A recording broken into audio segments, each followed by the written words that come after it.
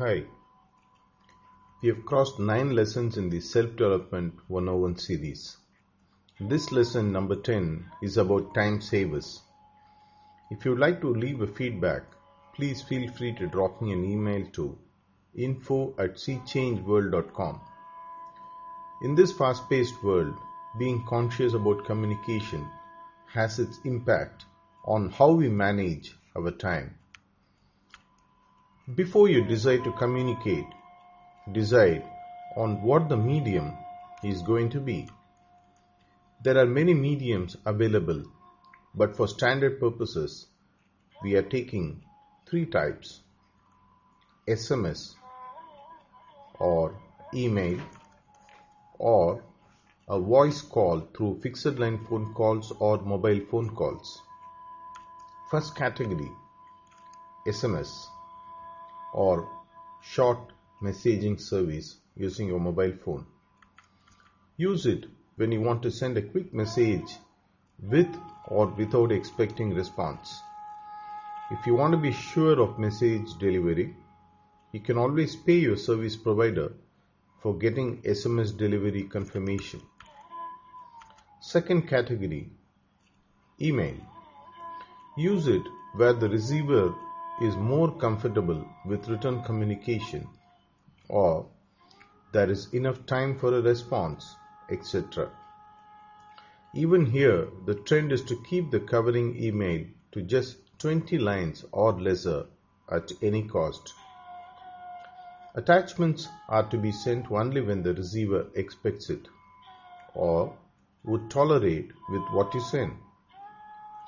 Third category, fixed line phone calls or mobile phone calls. When you make a voice-based phone call, you're catching the receiver by surprise many times. While we're ready with what you want to communicate, hopefully, the receiver has to start fine-tuning on the fly to respond to you.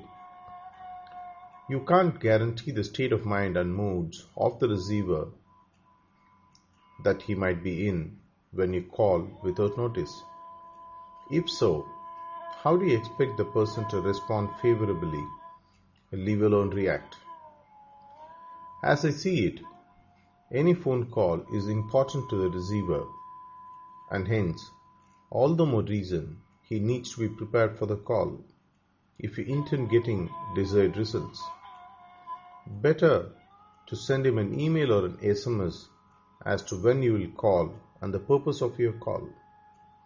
This is my suggested professional way of handling phone calls. Permission-based communication for effective time management, as I would call it.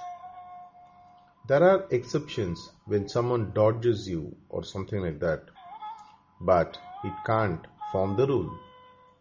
As I understand, the need is to communicate from the receiver's perspective and not your perspective if you intend saving your time and their time. When it comes to phone calls or mobile calls, there is one more added tip for saving time on either side. Keep your phone calls to a maximum of 5 minutes or lesser, whoever you speak to. Chit-chat and warming up the call can happen when you meet someone in person and not over phone. This is a fast, young and happening world, and people don't have the time or patience for long phone calls or messages. Nowadays, people understand what your point is without you going in circles to explain the same. Please hang up before they want you to.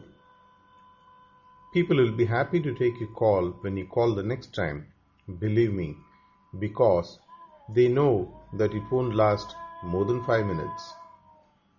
Make use of this simple technique for the next 52 weeks and see how it helps you in managing your time. You will see a sea change in your ability to manage your attitude towards managing time. Bye for now. Catch you next week.